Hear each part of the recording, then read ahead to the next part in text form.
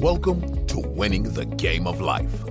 Known as Jungleman at the poker table, Dan Cates has gone from being the bag boy at McDonald's with no friends and a dead-end future to winning over $11 million in online poker, over $7 million in live tournaments, and is a World Series of Poker champion. He has found fame, fortune, been to incredible places all over the globe, and connected with some amazing people. It looks like Dan has won the game of life, but that is not the way he sees it. Dan sees winning as doing his part to help everyone in the world win. He knows he can't do it alone, though. He knows it's going to take a collective effort with anyone that wants to see the same thing. Join us each week as Dan starts the conversation to do just that. On the show, Dan will interview incredible individuals that have made the impossible possible. Those that have won the game of life, and those that want to help others win as well. Hit subscribe and follow Dan's journey on Instagram at @TheDanCates. Let's explore anyone and anything that can help make this world a better place, increasing the odds of us all winning the game of life. And now, here's your host, Dan Cates. All right, what's up, guys? Today I've got a special guest who was former top 3 in StarCraft in the world at some point. Second professional video game player in StarCraft. Second professional gamer, and now turned one of the top high stakes professional tournament players. And he's also won quite a bit of money from me in fitness bets that I want to reclaim. ElkY, what's going on? Hey, Dan, very good to be here. How are you? It's it's my honor to be here for your podcast, and I'm really looking forward to it. Thank you. Thanks. Well, it's an honor to have you. Tell us a bit about your gaming career, because I imagine in South Korea especially, the competition's super fierce. I've heard some stories. So yeah, it's crazy tough, actually. I always love to play video games, actually, because the older brother is like 10 years older than me. And when I was 3 years old, he got a computer, and my sister didn't want to play with him, so he was like bashing on me for so many years. And it was pretty unfair, right? Because I had no chance to win for up to 10 years. And then when I always loved to play games, and then when internet came out and you were able to compete against players everywhere in the world, I just loved it so much. So after after high school, I just decided that I wanted to give it a shot. I just realized that there were people like making a living of it in South Korea, and you had to be in South Korea at the time, and it was really tough. But it was something that I felt like I needed to take a shot, because it's a dream when you're like 18, and you can like make a living playing video games. It's like it's a dream life. So I just tried for a few years, and I went all in. I stopped studying. I just played video games and practiced probably 12, 14 hours a day, non-stop. 14 hours a day. Yeah. That was just my life. I just loved it, And so I used to go to this internet cafe in Paris, and because we were sponsored, and the internet was better, and because back then, if you had bad internet, it's harder to play, right? And now internet is pretty good everywhere, but. So I used to go there, and I was just sleep there and sleep on the chair and play non-stop pretty much. Must have given you a nickname or something, or no. That was crazy. And sometimes actually we were sleeping. There was internet cafe, and we were sleeping on the chair because it was pretty comfortable. But one of the owner, he didn't want us to sleep on the chair, so we had to hide in the closet to sleep. And when we were two of us, it was not the most comfortable, thing.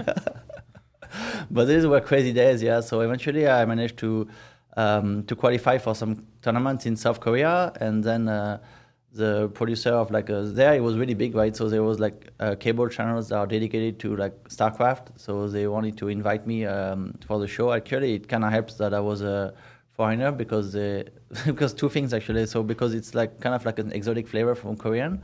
Also Korean, they like to show up foreigners because they show that they're the best in the world. Because if it's only Korean, mostly all the best in the world, they're Koreans, right? But sometimes they need to invite foreigners. So that was helpful. And the first big tournament I qualified, I managed to get second place. So I only lost to boxers. I'm sure you heard of Lim Yo-wan. He's who? Lim Yo-wan, his ID is a Slayer's boxer. He's playing poker now, actually. Oh, really? So I only lost to him, but back in the days, he basically like didn't lose to anybody for 2 years. So it was like In StarCraft. In StarCraft, yeah. So That's it was like pretty a intense. crazy achievement. He was so famous back then, totally crazy that Koreans, they need to go to the military service for like 26 months. And he really needed to go, but he was so popular that they actually made a special like StarCraft team for the Air Force. So he joined the military, and they just made a special StarCraft team for him to still be able to compete, because otherwise there would have been like too much national uproar. So that was like really insane. Wow, Yeah. how do you do that? I mean, StarCraft was totally crazy in Korea. Those were like really great days, and like even the popularity, like I had no idea. Like one day I think a few months after we got in there was like a big event, and they asked us to play games for the pre-show, right, in the stadium, and there were 20,000 people. And we just, after the event ended, we just went to take the subway home, because it's usually faster because of traffic. So we went to take the subway home, and then some guys, they recognized us, and they basically like cornered us, and we had to sign autograph for like 2.5 hours, like for basically the 20,000 people who came to the stadium. That was really sick. Wow. Those were really great days. So funny for like a video game to attain superstar status through a video game. Yeah, there was like a lot of factors for Korea to be the number one at the time. Like they didn't have that much. I think they didn't. It became so popular because internet was growing much faster there, and also like they didn't have much space, so people like it became a cultural phenomenon, because like everybody with their friends, they would just hang out in internet cafe instead of like go play like, I don't know, like football or baseball or sports after like studying. They all hang out in internet cafe, and they all play StarCraft. So it was like the most popular thing. Like when you go anywhere, like in a bar, and you ask all the girls, they play StarCraft. Actually, they have a special race. They have their race. You tell them you play StarCraft, and they're like, oh yeah, there's like 3 races, right? There's like Terran, Protoss, and Zerg, and everybody knows about it, and everybody played it, and it was really crazy. Yeah. That's so funny.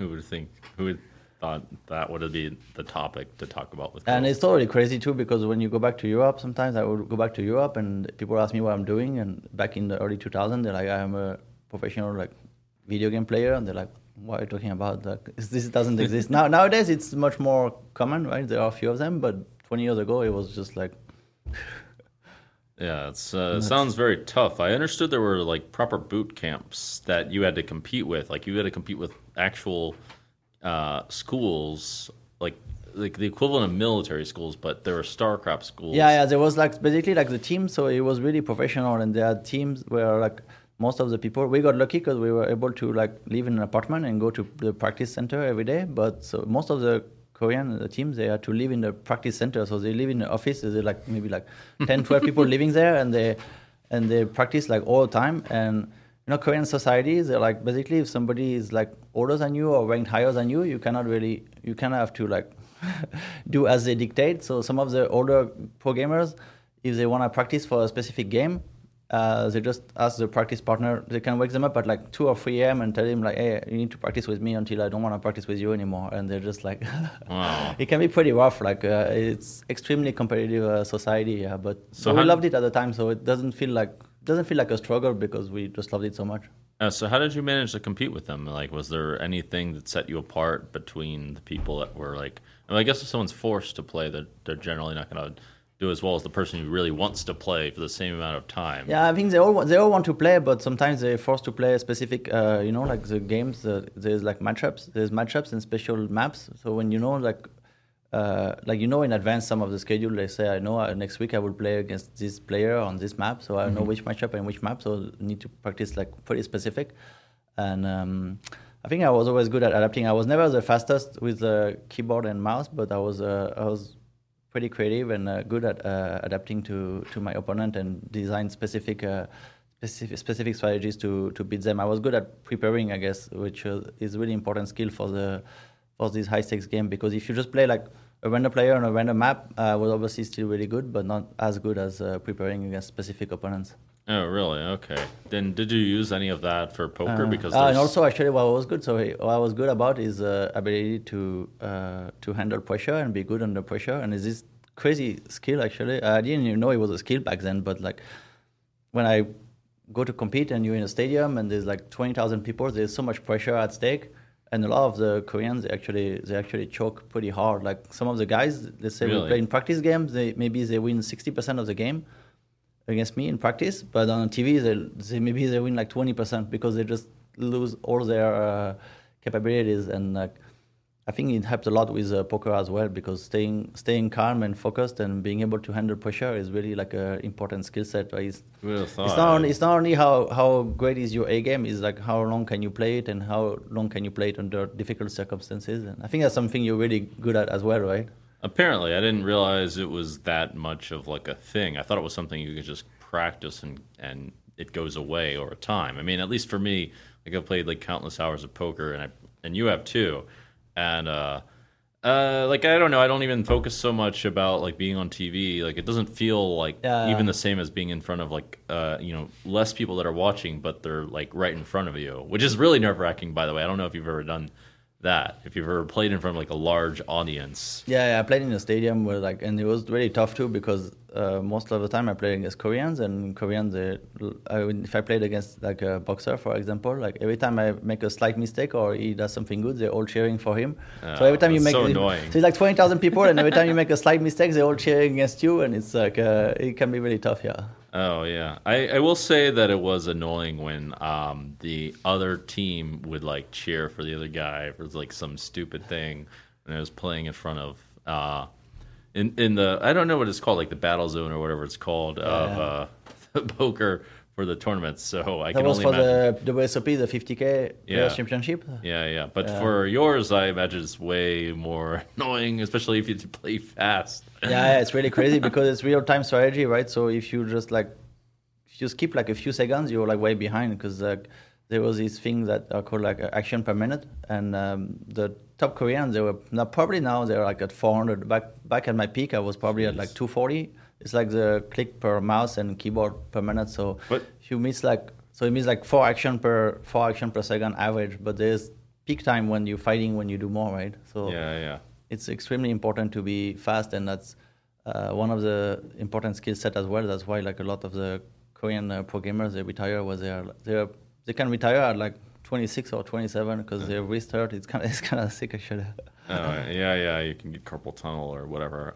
Were you able to compete even though were you competing or winning against a lot of people or with high frequency against people who were clicking at 400 actions per minute? You can still compete and win. I mean, there's also different races which require higher. My race was not requiring as high, but basically if you if you have a much better strategy, you don't need it's after you reach a specific amount and high amount already, you can implement most of the strategies, right? And the higher the higher APM between 100 to 200, for example, it's a huge gap. But between 200 to 400 to 300 or 400, it's not as much of a gap, because you can how do you say it? You can basically play your strategy as you want. It doesn't stop you from most of the things that your strategy does want to do. So it's so I was still able to compete. Yeah, fortunately. Okay. I think they made it better for StarCraft 2. Actually, StarCraft 1 was really rough because it's a really old game, right? So a lot of the process, they're not automated, so you have to do everything manually. And a lot of these, they are not really a strategic action. It's just upkeep, sending workers to minerals and it's too annoying. Things like producing units and things like this. Yeah, it's rough.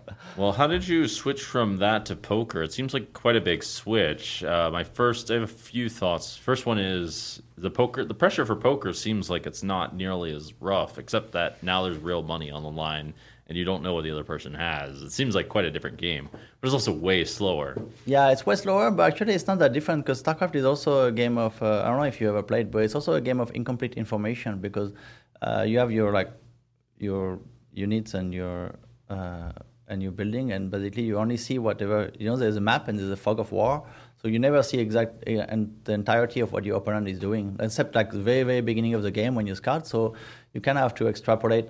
And there's also a lot of mind games because you don't know, from what you see, you have to extrapolate what is most likely strategy is going to be, and then you can be ready to react whatever it does. And it's a little bit like poker, right? Whenever you never see what your opponent's hand, but you see his betting patterns and what he likes to do in general, how he likes to play hands, and depending of the line that he takes, you can just narrow down his range of hands.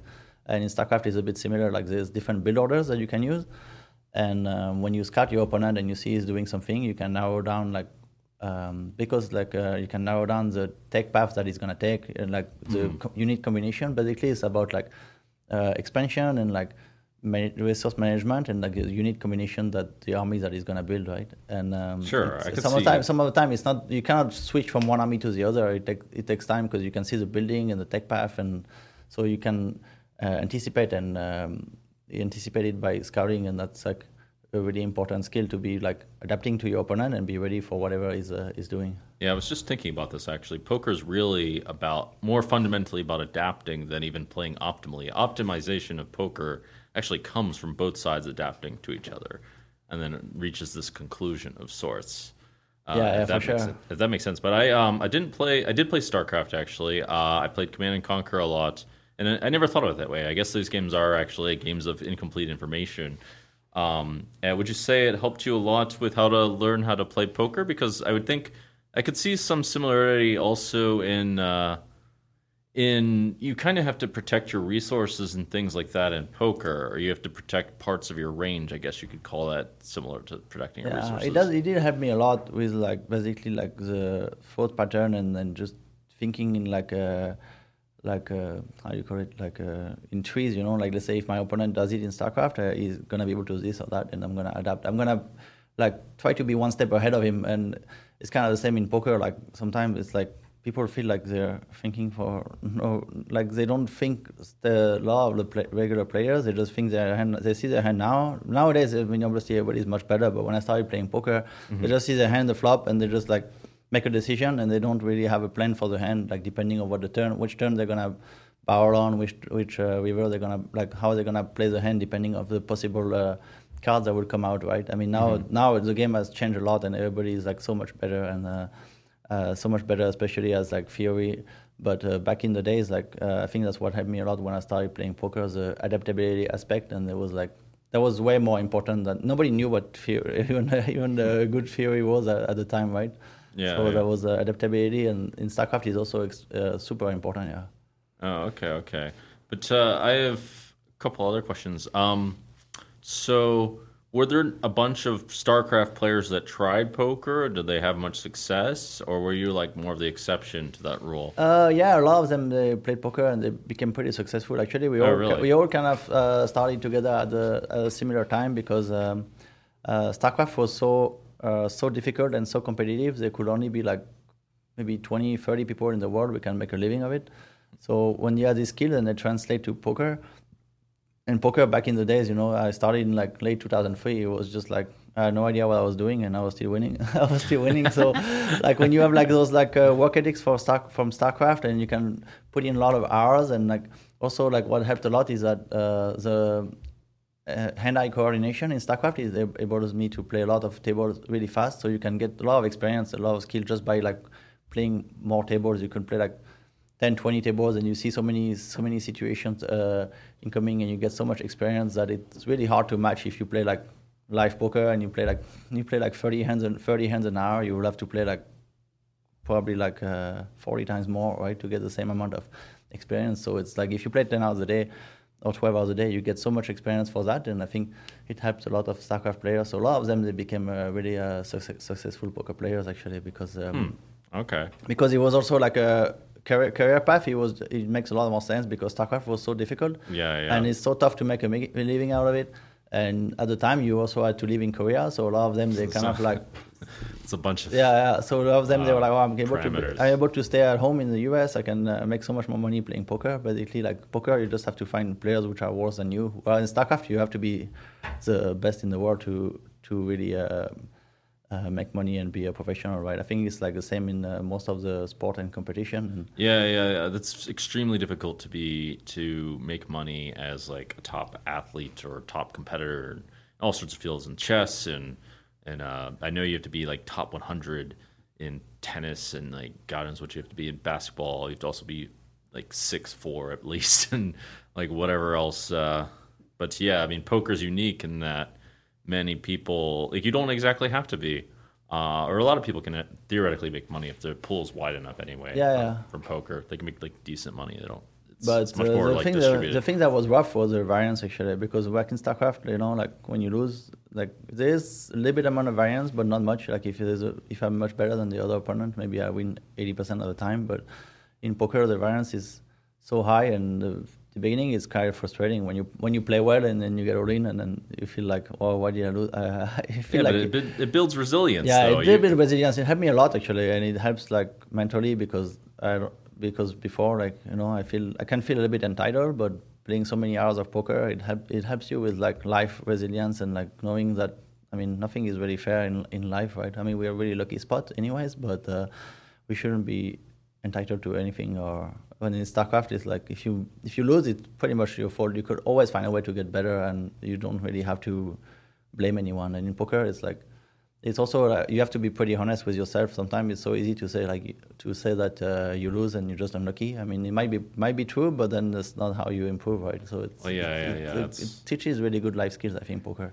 Oh, I think in poker, it's harder to be honest with yourselves. When it's StarCraft, it's hard, yeah. StarCraft. That's why people can't play in StarCraft tournaments, right? Because if we play StarCraft and I beat you like 10 times in a row, then you're gonna stop betting. You're gonna realize that you can't win, and then you're gonna stop betting. Whereas in poker, it's like once in a while you get lucky and you win. And when you win, you think you're good. You think you're the best, and when you lose, you're unlucky. And it's hard to see the truth, especially because you don't need to play nearly enough hands, and you need to have like modelization. I mean, a lot of the time it's true that when you win, you played good in some hands, and when you lose, you usually kind of unlucky. But then there's much more to it than that. But just conceptualizing the situation it can be difficult for sure. Mm-hmm.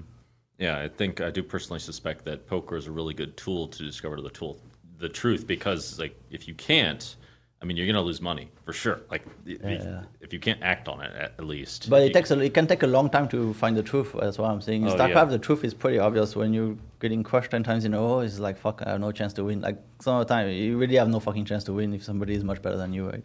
Yeah. Like if we play now against the top pros, we will never win one in 100 games ever. But we know after a few games, you're just gonna realize that you're throwing dead. It's like, but in poker, it can take a lot longer time to actually realize the truth. And if you're not really honest with yourself, and there's like a lot of different factors, it's easy to get blinded. So it's a really good life tool, I think, poker as well.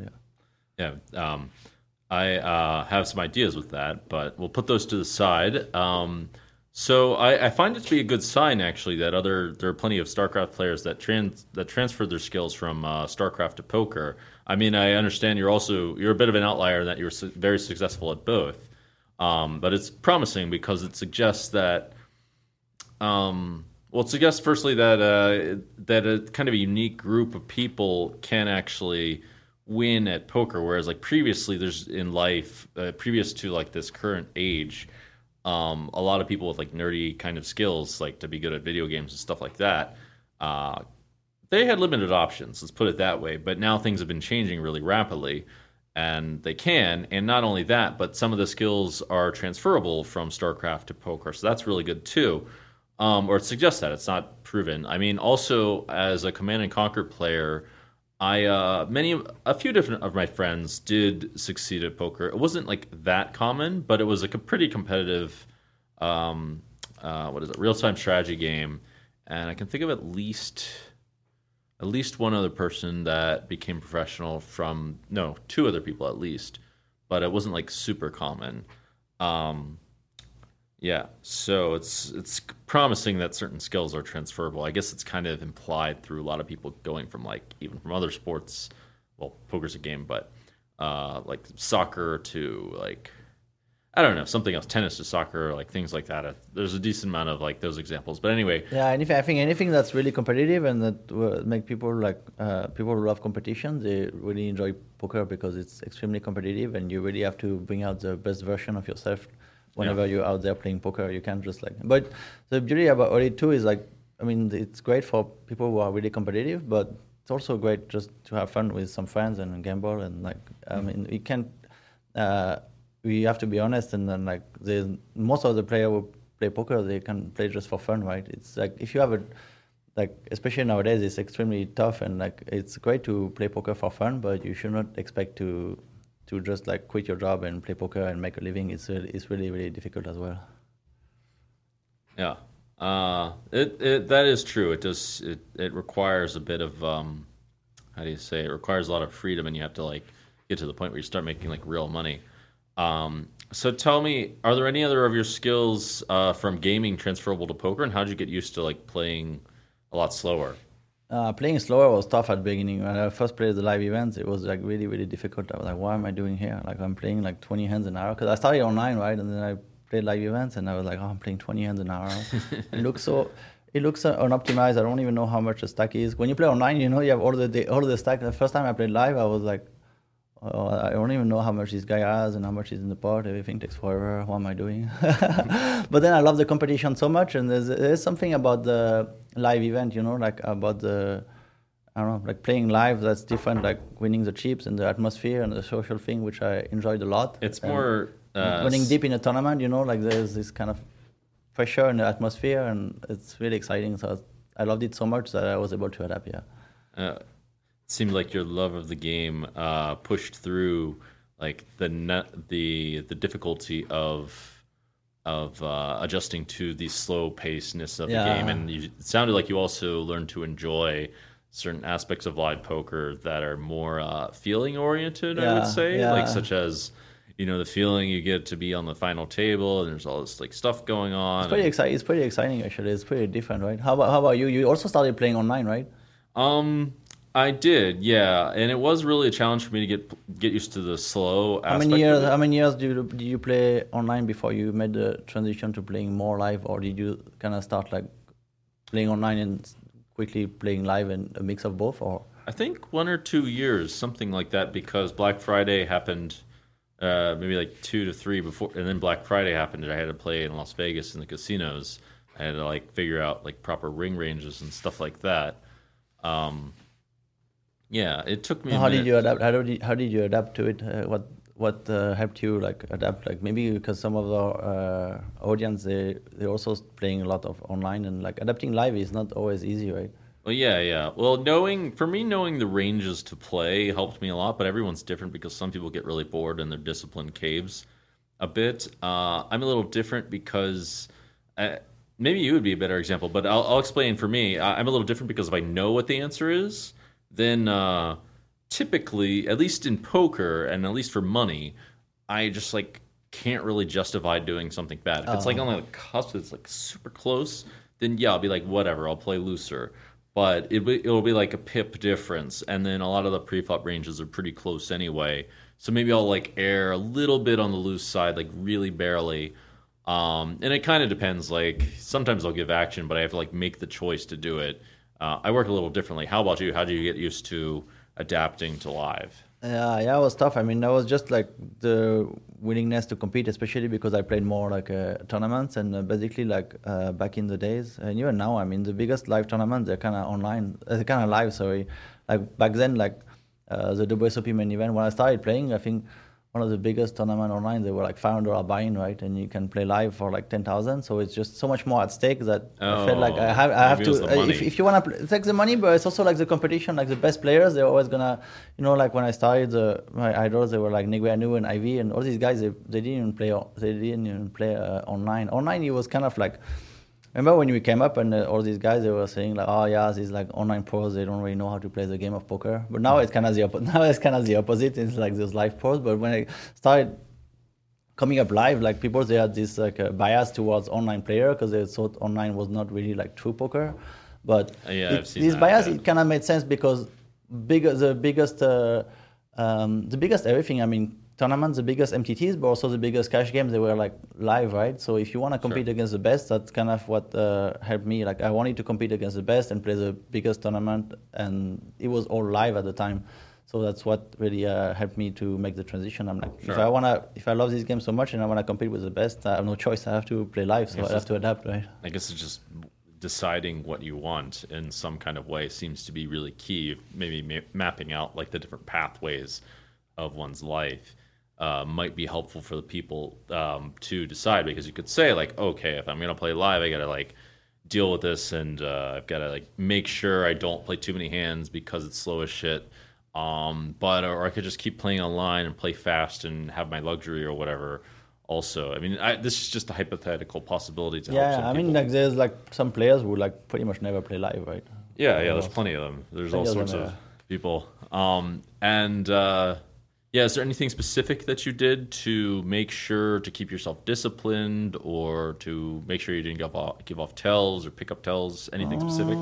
Actually, not that much. Maybe I give up tells. I was never that good at reading tells. I mean, I'm just love it is pretty subconscious, like just being there, and like it's more like I try to be present and being focusing on what's the action going on, and try to be calm. But I never really did anything specific. But I never had a problem with like discipline, because I was able to handle pressure well, and I knew I wanted to win. And as you said, when you know what the right move is, and when you want to win, you cannot really justify like doing something that's like out of this like too far away from the right move if you want to win. Like otherwise you just want to gamble and go play some casino games, which is really fun too. But I mean, like, or possibly if you're disciplined in cave in a different kind of way for the sake of pleasure, as we've found out. At least as I found out, I've struggled with that one specifically.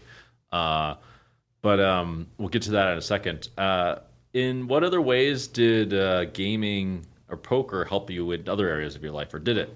Poker helped a lot, because I think one of the the fact that it humbled me a little bit. When you're young and successful, you're kind of like, you're not always, you can be a little bit arrogant, because I had everything pretty early, and then like knowing that even if this is basically like nothing, anything can happen at any moment, right? Knowing that at the poker table, and life is not especially fair, and you kind of have to deal with it. That helps a lot. And also, I never thought of that. Yeah, I guess it does humble you in that kind of way. Because you're not gonna win all the time, right? Like even if you're like the best in poker, you're not gonna win. Most of the tournament, you're actually gonna lose by far, right? Even if you're the best player in the world. So it humbled me, and also the fact about what helped a lot as well is just thinking in terms of process, and if I'm and not be result oriented. I think that's one of the big things, and that's a lot of people who don't play poker. They really struggle with it. They struggle. They struggle with the result. They're like, you should have done this. I'm like, I shouldn't have done this. It's like, it doesn't matter what the result is, but it helps you like bring the calmness to your life too, because I know that if I've done my best, there's some kind of variance in life as well, and if I've done my best, the outcome is not good. It gives you like more clarity to just question like, if you really did your best and if your thought process was well, and don't really bother about the outcome because it's not in your control. But in poker, it's just so clear, right? If you just play great and you get unlucky, it just happens, and you cannot blame yourself. Yeah. There's actually there's an important parallel I want to talk about in a second. But yeah, I do think that people really are very, very results oriented in life. It's pretty crazy. It's pretty crazy when you see them. It's like shit. Like it's almost frustrating. There's all sorts of fields where people in investing and things like that, where people are super, super results oriented, like in investing in hedge funds and all sorts of businesses. I mean, there's some obvious ways. I think in a lot of social dynamics, it's really there a lot, which is incredibly frustrating. Although people tend to be a bit more friendly and open in certain social settings, but this is a different subject, and it's my own personal experience as someone who's struggled, particularly when I was younger, with social experience. I had to like break it down analytically. But I think there's a lot of confirmation bias going on for sure. within like friends groups and things like that, and life. And I think life has a shitload of variance, but that's also what makes it interesting, because as you can see with these games, these closed games, the more closed and solved the game is, the less the less clear the truth is, and there's more like exploration possible when the truth is not as clear there, if that makes sense. You kind of gave me this idea as we were talking about StarCraft and chess, because that's why poker is a game, is because the truth is hidden, and now there's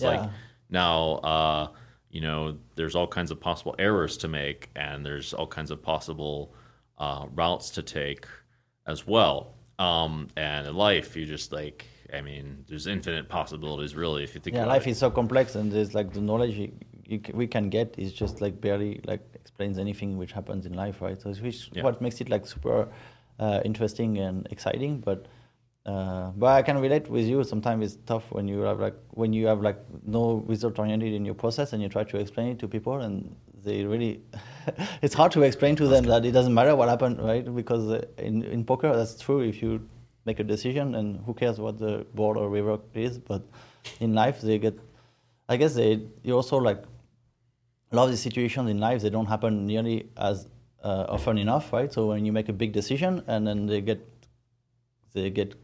emotional towards it because they don't make big decisions so many times in life, so they're like, oh, I regret doing this. But if it was the best decision you made at the time, then there's no need to regret your decision. Just outcome is not in your control, and like poker helps a lot with that. And like, I mean, in life, eventually, like so many of the outcomes, they're not really in our control, I believe, right? Yeah. And I want to touch on a couple things. It's totally true, and also there's one subtle thing about the this thing was. I mean, I'm still kind of trying to get used to it in life. Is this should have mentality? Is if you like make a play, say in poker, and you should have done something else, meaning it was a better play. It's really kind of it was like impossible to have made that play, even knowing like the future version of yourself would say you should have done something else. If this makes sense. Yeah, it does make sense. Actually, I'm kind of thinking about a lot of it nowadays, like because I don't know what you thought about free will, but basically, like whenever you make an action at the time, it feels like you're responsible for the action, but you couldn't really have made it another way. So there's no point in just like arguing that you should have make it differently, right? Well, yeah, and like the information that you had at the time and wherever your focus was not really changeable. It's a subject in spirituality actually, and also as it turns out, both science and spirituality agree that the best course of action is actually to forgive yourself and not beat yourself up too much, even though there's a should have. Which yeah, of course. I mean, if also like if something changed in the past, it possibly couldn't have changed, but then we wouldn't be like everything would have changed, right? How do you call it, like butterfly effect or something? If like something happened differently, we wouldn't be like talking here where we are today, right? Everything would have been different in the world. So the current state of the world that it is now, it just reflects everything which happened in the past. So you can't really like, there's no point to even like thinking about changing it, because we were talking about this in another high stakes game the other day. I want to ask you about the fitness stuff. Okay, let's do it. All right, so I know you fought MMA, had a couple MMA challenges, which I think would have some relevance to poker, but also we had a actually fitness MMA, bet. you know, that was crazy. That's the first time in life. I mean, I got wrecked and I was gonna lose anyways probably, but I actually was really bad under pressure. Like the physical, the physical thing, it helped a lot. It's so different because when I was practicing and sparring, I was doing decent.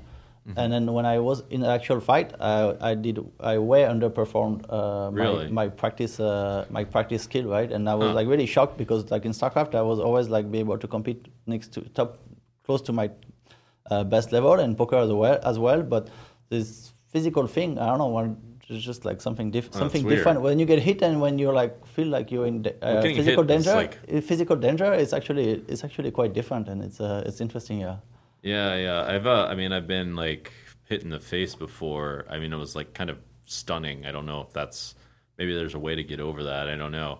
It's just I remember it was a very different feeling. Different feelings than getting bad beat on the river. It can be also stunning when you lose when you just out of the tournament from like out of nowhere with like being like 90% chance to win. But it's very different when you get stunned like by a physical hit, right? Yeah. But did any of the poker or gaming help with the fitness stuff, with playing with MMA, and also in our challenge, which I lost? It was kind of it was my careless mistake. I mean, this one was one of those should have things. I was. But you couldn't do it any different at the time. But yeah, that was super close anyway. Yeah, we had a super close fitness match. I think it helps. Like the mindset helps, but the mindset and the fact that the discipline that you need to be a good poker player and to be pretty much to be excelling at any kind of high level competition, any kind of sports or game. If you want to be like really high level, you need to have a lot of discipline, and you need to know it's about consistency, and you need to put a lot of hours, and that kind of mindset it helps with the fitness for sure, because you know it's about consistency. But some of the time it's still difficult, right? There's just so many different factors in social life, and you like to eat this kind of food as well. I like to eat this kind of food, and then like your friends are like, you want to meet your friends and spend time with your friend, and you go dinner, and the food is there in front of you, and you're like, fuck, I know I shouldn't do it, but one bite is not gonna kill me, and then it's like 10 bites later, and you're getting 10 kilos. It's like it's pretty rough actually. There's also some gray area ones, or ones that were like on the fringe, and I found out later, oh shit, they're not that healthy. Like those plantain chips from also like I mean, like oh. the information already, like nutrition science is pretty difficult. Like it's very unclear, right? Because there's so many confounding factors, and then you can't have like randomized controlled trials, and you can't just like have a group of people eating the same thing for 4 years and another group of people eating the same thing in their life for 4 years. You can't control what people do with their life for such a long period of time. Yeah, and there's a lot of things. Could be different from you. Yeah, there's a lot of things like.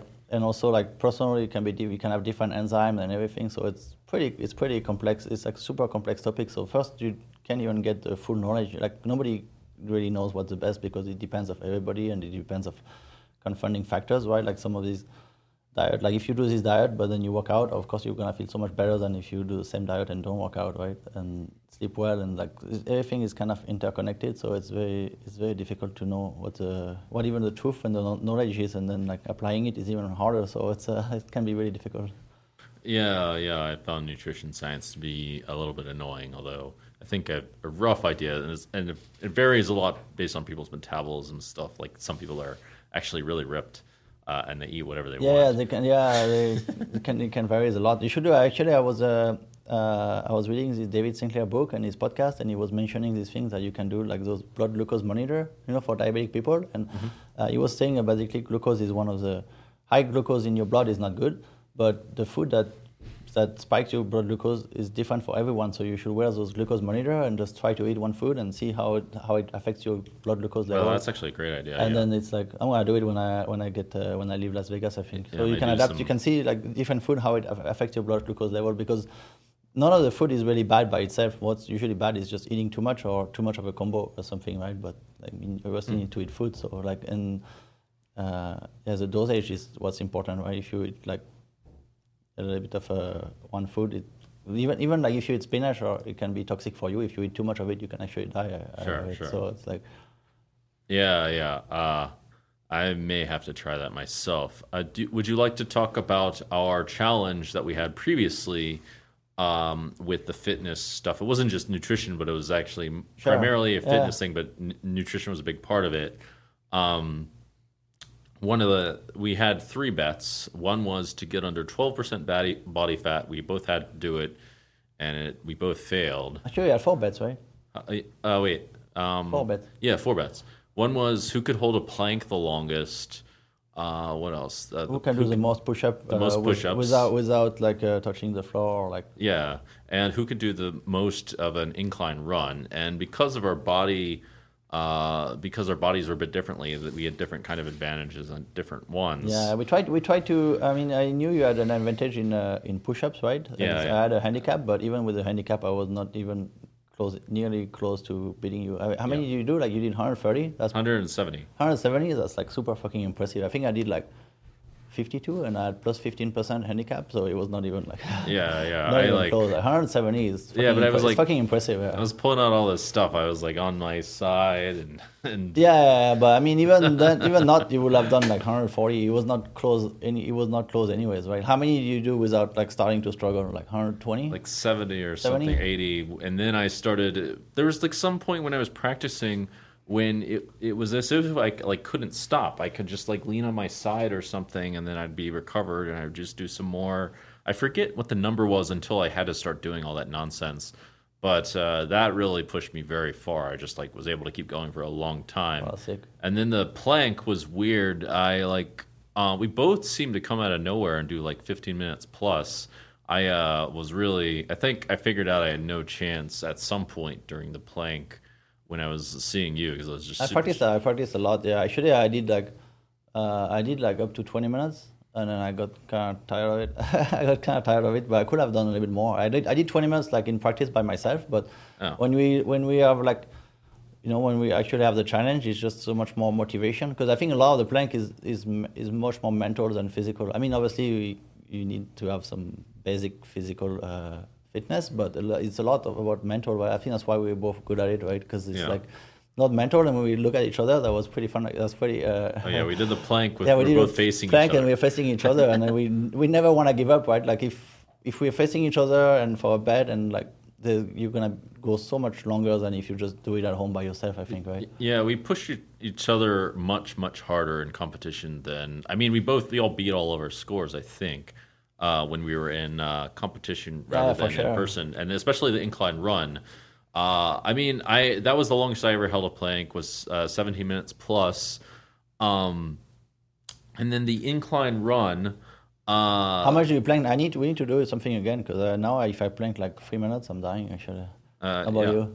I need to train again. It's crazy how like your body adapts really fast, but then if you stop doing it, it also like de-adapts. I don't know how you call it, but you just like lose it pretty fast as well, right? I don't think, I'm sure I could hold it, but it wouldn't be fun. I wouldn't necessarily focus on it. I decided I wouldn't focus on like overall aesthetics and things like that, which is quite it's kind of complicated. Plank is a pretty annoying exercise actually. It's like brutal because it's really repetitive and there are more fun ways of doing the abs exercises as I discovered.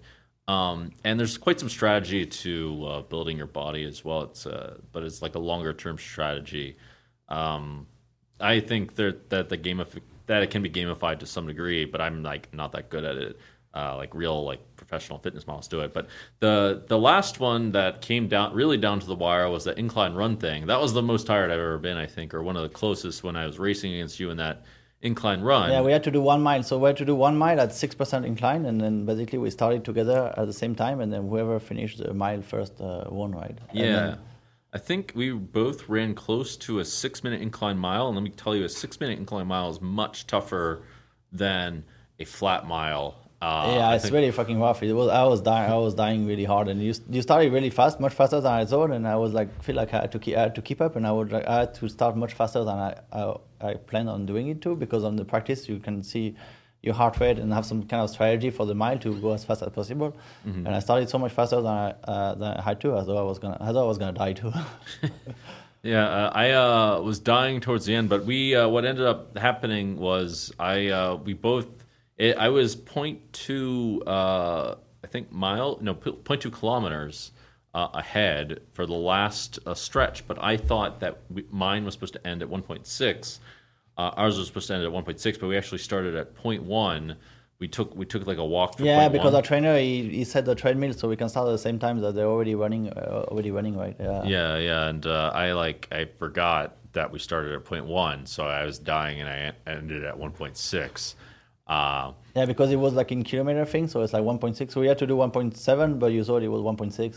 And that's how I won. I kind of sucked out. It was like super fucking close. Yeah, and then ElkY won it for 2 bitcoins. 2 bitcoins were worth more at the time, but. But it was crazy too, because when we made the bet, we made the bets. I think the Bitcoin were pretty low. It was like 8K or something. Yeah, it went to 8K, and then when we were actually competing, it was like 40K. Yeah, it was like 50K. I think. Yeah, because we took so long to set out everything. But and it was 2 Bitcoin each for each bet. So we could have potentially, if you scooped, we could have scooped 8 Bitcoin if you do everything. It would have been really something if one of us scooped 8 Bitcoins. But yeah, there may be a competition in the future. For sure, let's do it. I think, I understand that we should be healthy because it's much better for us, but sometimes we're kind of stupid, and if we don't have like some kind of financial incentive, it's harder to do a lot of these things, right? Which makes no sense because we should be smart enough to do it for our own good, but... It does make sense. There's many parallels to the real world. Just the element of competition makes things is a much more compelling incentive than... be healthy. Like competition helps for sure. Yeah. And now there's like some attachment of glory to it if you win. And this is kind of how capitalism works. Actually, this is the reason why capitalism works, is because People now compete. There's something to compete for. It's like capitalism is like largely a good thing for these reasons. It's just if there's some kind of way to align capitalism with altruistic things, I mean, that's a bigger subject, but that's... competition, it brings the best of you for sure. It's very different setting. Like, you can see if you compete against each other, we're always going to like go harder and push ourselves harder than if we just like just do it, right? It's I don't know if it like, I mean, it makes sense in nature, but it feels like there's some kind of way to align the selfish interests and the altruistic interests. I mean, to do it in a bunch of real world situations is complicated, but at least for these purposes, to get healthy, we're like kind of strategizing against our own nature to benefit both of us. Would you agree with that? Yeah, I agree. I think that's the goal. That's definitely the goal. The goal is to just like have a common incentive for both of us. It's not even like to beat each other, but just to say like the next bet that we want to do is just basically something that we want to achieve, and then the goal is both to achieve it, right? It's not even like to beat each other, but to make sure we achieve our goal. And having some kind of competition and some kind of accountability in this bet is what's important and what's helping as well, because otherwise it can be hard. Like, you know, it's hard to delay instant gratification and eating something that you want to eat. For example, for me, it tastes good and it feels good, and like how you're going to look in 6 months if you don't eat every day, it's just such a distant idea sometimes that it's just like... that would be a good idea for like an app to like see if you don't have these foods, subtract them, and you're working out 4 to 5 times or 6 times or 7 times a week, and to change like little things. There must be like someone making an app like that. It's such a good idea. When your mind is clear, it's kind of easy but when you're busy and when you're just like stressed for other situation, and there's just so many different factors, and your decision making, it kind of like not as good, right? If you didn't sleep as well, if you didn't like, I don't know, if you get stressed with other some stupid things, then you're more likely to not take the into consideration what would happen down the road, like a few months from now. A lot of the time you don't really care. You just want to do something now, right? Like like delaying your desires can be difficult sometimes. Yeah. I mean, it's not 100% bad though for a couple reasons, because it's not good to push oneself too hard in the short term. To push oneself too hard in the short term is not good. You want to push yourself a little bit hard, eat like continuously so that it's sustainable, that you can keep progressing. But like having some kind of extra incentive to not eat bad food, that's like reasonable, is very helpful. Or to work out or whatever. In fact, we also agreed to ascribe penalties to eating junk food each time. After like two servings a week, right? Well, that was what we mostly did. I believe I wanted 4 servings while I was gaining muscle. I was trying to gain, because that was the good thing about gaining, is that you don't need to. It's not as like what's the word? It's not as fragile. It's not as restrictive the diet, right? You can be a little bit more, as long as you have good protein intake. You can be a little bit looser with the total amount of calories and. And it's, I mean, another thing is that it's not as fragile of a situation as like when you have to cut, because you can mess it up in all sorts of ways. But that was also another added incentive to like strategically incentivize us to become healthier. Yeah, to become healthier and stay. I mean, it's all about consistency, actually, right? That's why we need to do it like most of the time. Like, it's really about consistency a lot, as we saw. Like, you know, when we're practicing plank every day, like before the challenge, I was doing it for like 6 minutes, and it was like, I barely struggle. And now, like, sometimes I do it 3-4 minutes.